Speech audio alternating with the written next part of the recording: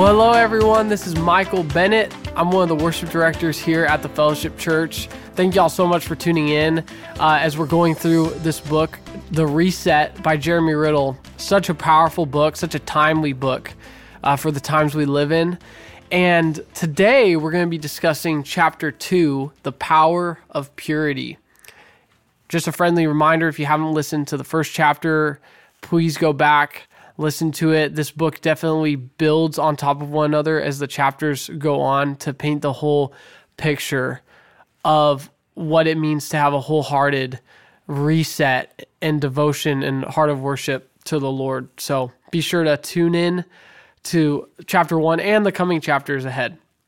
So a couple goals in mind, as we're going to go through this chapter very briefly. As I was praying through this chapter and thinking about, purity and the power it carries, I was really praying that, one, it would encourage us in knowing that God is not looking for the fanciest or flashiest, most wow factor or most talented worship leader or musician.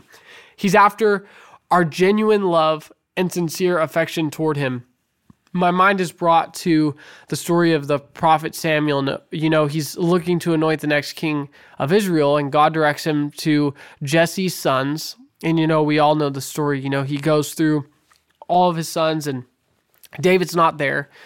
And David's actually out, with the sheep. And so then they go get David, and David is then anointed the next king. And it's very interesting because David was not the most impressive looking, right? And he was the youngest and, not impressive in appearance by any means. But Samuel said something very profound. He said, man looks at the outward appearance, but God looks at the heart. So that's an important thing I want to highlight for us. But then also I pray that this chapter will convict us to also look inward and invite the Lord into our hearts, just like King David did. He wrote in Psalm 139:23, "Search me, O God, and know my heart. Try me and know my thoughts, and see if there's any grievous way in me, and lead me in your way everlasting." I want to highlight some quotes in this chapter. This is right off the first page, page 11. Says, "Something can only be as powerful as it is pure." Some would argue that love is the greatest power, but even love will only be as powerful as it is pure. Purity may not be the fanciest thing or the coolest, but when purity comes onto the scene, it arrests the room. It strikes the deepest chord. Purity has such a mystifying power to it. If you think about it, purity isn't forceful. In fact, there's no striving in it. It's powerful simply because it is. Wow. Another quote, "A well-guarded heart is the key to life.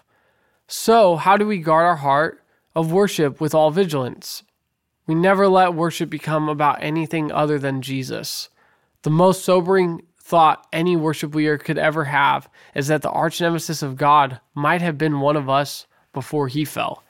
Powerful statement referencing back to Lucifer, who was the first worship leader in heaven. If it could have happened to him, it could have happened to any of us, right? So it's so important that we guard our purity when it comes to worship. And then last quote I want to share. This is summarizing about the woman with the costly perfume. She goes before Jesus. She falls at his feet. She empties the alabaster jar of expensive oil, and she's washing his feet with it, and her tears and her hair. Just such a powerful scene. And so Jeremy's, what he wrote in this book about this scene, from scripture is, "Know this, the next time you witness a scene where the whole room is made uncomfortable or offended by someone's over-the-top response in worship, there's a good chance God felt loved by it." Wow, that is super powerful, super convicting.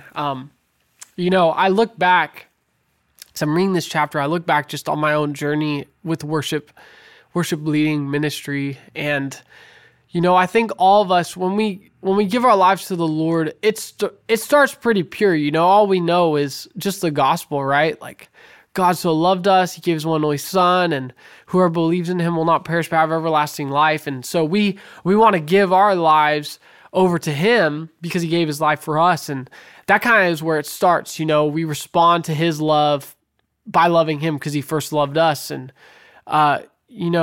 that's where we're at. But then as we start walking with the Lord, it can almost become a little diluted if we're not careful. We can get comfortable, we can get complacent. And, someone once told me, complacency or comfortability always turns into complacency. And if we're not careful, that could very easily become compromise. And so I know that there's been areas in my life, in my journey with the Lord, where the purity of worship has definitely become compromised, and I've had to repent time and time again, sometimes daily, sometimes hourly, when it comes to motive, when it comes to ambitions. James says, wherever envy, strife, and selfish ambition are, every wicked thing is there. And, way to rip off the Band-Aid, right? Apostle James, thanks for that. But it's such a powerful statement, such a powerful, convicting statement. And if we're not careful, our motives are always going to reveal what we're devoted to and what we're driven by. It's so important that we make this practical. We don't just read this book and it's just information and more content that we're consuming, but we're making it practical, and we're asking ourselves, is what I'm doing for God more important to me than loving him for who he is? Is what I'm doing for God, what I'm doing for God, more important to me than loving him for who he is?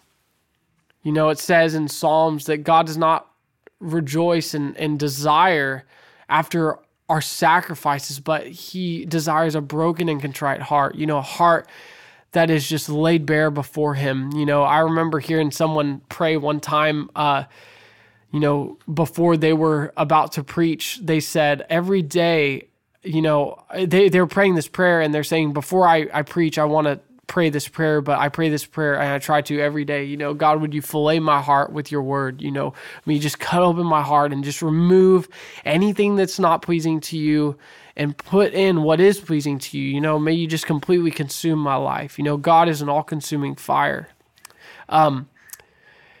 Also, practically, are we worshiping God because of what he can do for us, or are we worshiping him because of who he is and what he's already done to save us? He's done so much. He doesn't owe us anything. And sometimes I think we can view worship as a very transactional thing, like, oh, I'll sing to you, God, so I can get a response from you to do something. But really, it's quite the opposite. God has done so much for us, right? That Romans 12 says, in response to God's amazing and tender mercies, we actually are to respond in worship as living sacrifices to him. This is our reasonable act of worship. Is love driving our worship? Are we worshiping God because we love him and we recognize his love for us, or are we worshiping him to get something, kind of going back to the point we just talked about? It's not transactional. And a last kind of practical question to ask ourselves that I'd love for us to think about, is there anything in our life that breaks his heart? Is there any area of our lives that are pleasing to his heart? Sometimes we just focus on one or the other, and it's important to ask both. We don't want to get so discouraged, like, God, what breaks your heart? And then we never ask him, well, Lord, but what is an area of my life that is pleasing you? I think it's important to ask both. If it will be very unbalanced in our relationship with him, and have a very skewed view of him if we don't ask ourselves both questions. And so we want, obviously, by the grace of his Holy Spirit, to be able to have more on the side of pleasing him, right?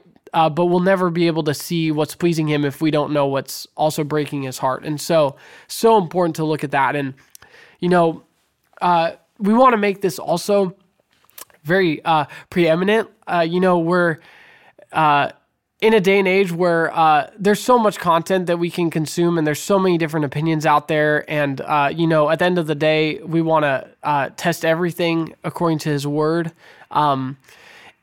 We don't just want to test outside sources like books, like this book or other things against his word, but we want to test every day our hearts to his word. There's content in our hearts. And at the end of the day, we're all broken. We all fall short of God's standards. And purity is such a heavy subject, and it hits right to the core of all of us. We're never going to be too pure or so pure that we're exempt from pride or selfish ambitions, temptations. And the reality is that we will all give account before the Lord, not just for what we did, but more importantly, why we did the things we did in his name. Matthew 7, Jesus shares, on the Sermon on the Mount, there's going to be those who come to him that day and they say, Lord, Lord, didn't we cast out demons in your name and heal the sick and preach the gospel and perform many miracles in your name? And he's going to respond to those people and say, away from me, you who practice lawlessness, I never knew you. Man, may that not be so with us.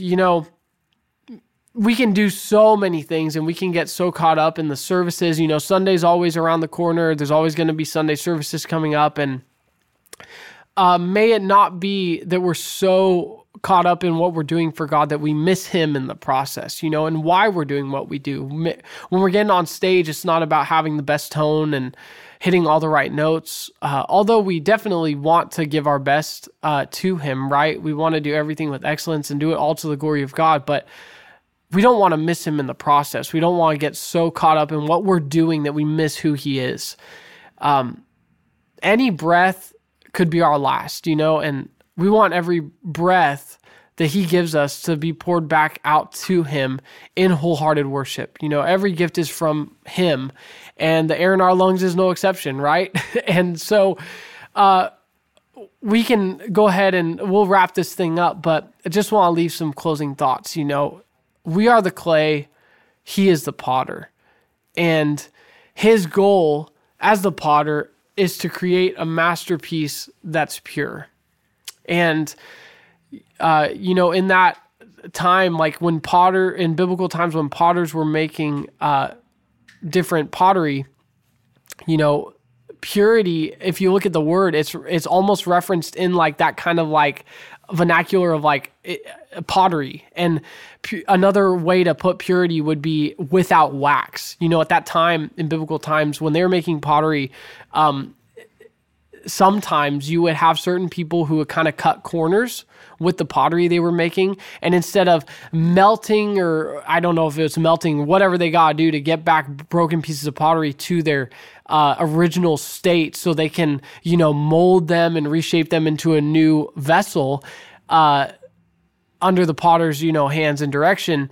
Sometimes they would try to cut corners. Some people would, and they would basically put pieces of wax, like put the pieces of pottery together and put pieces of wax in between them and kind of fuse them together.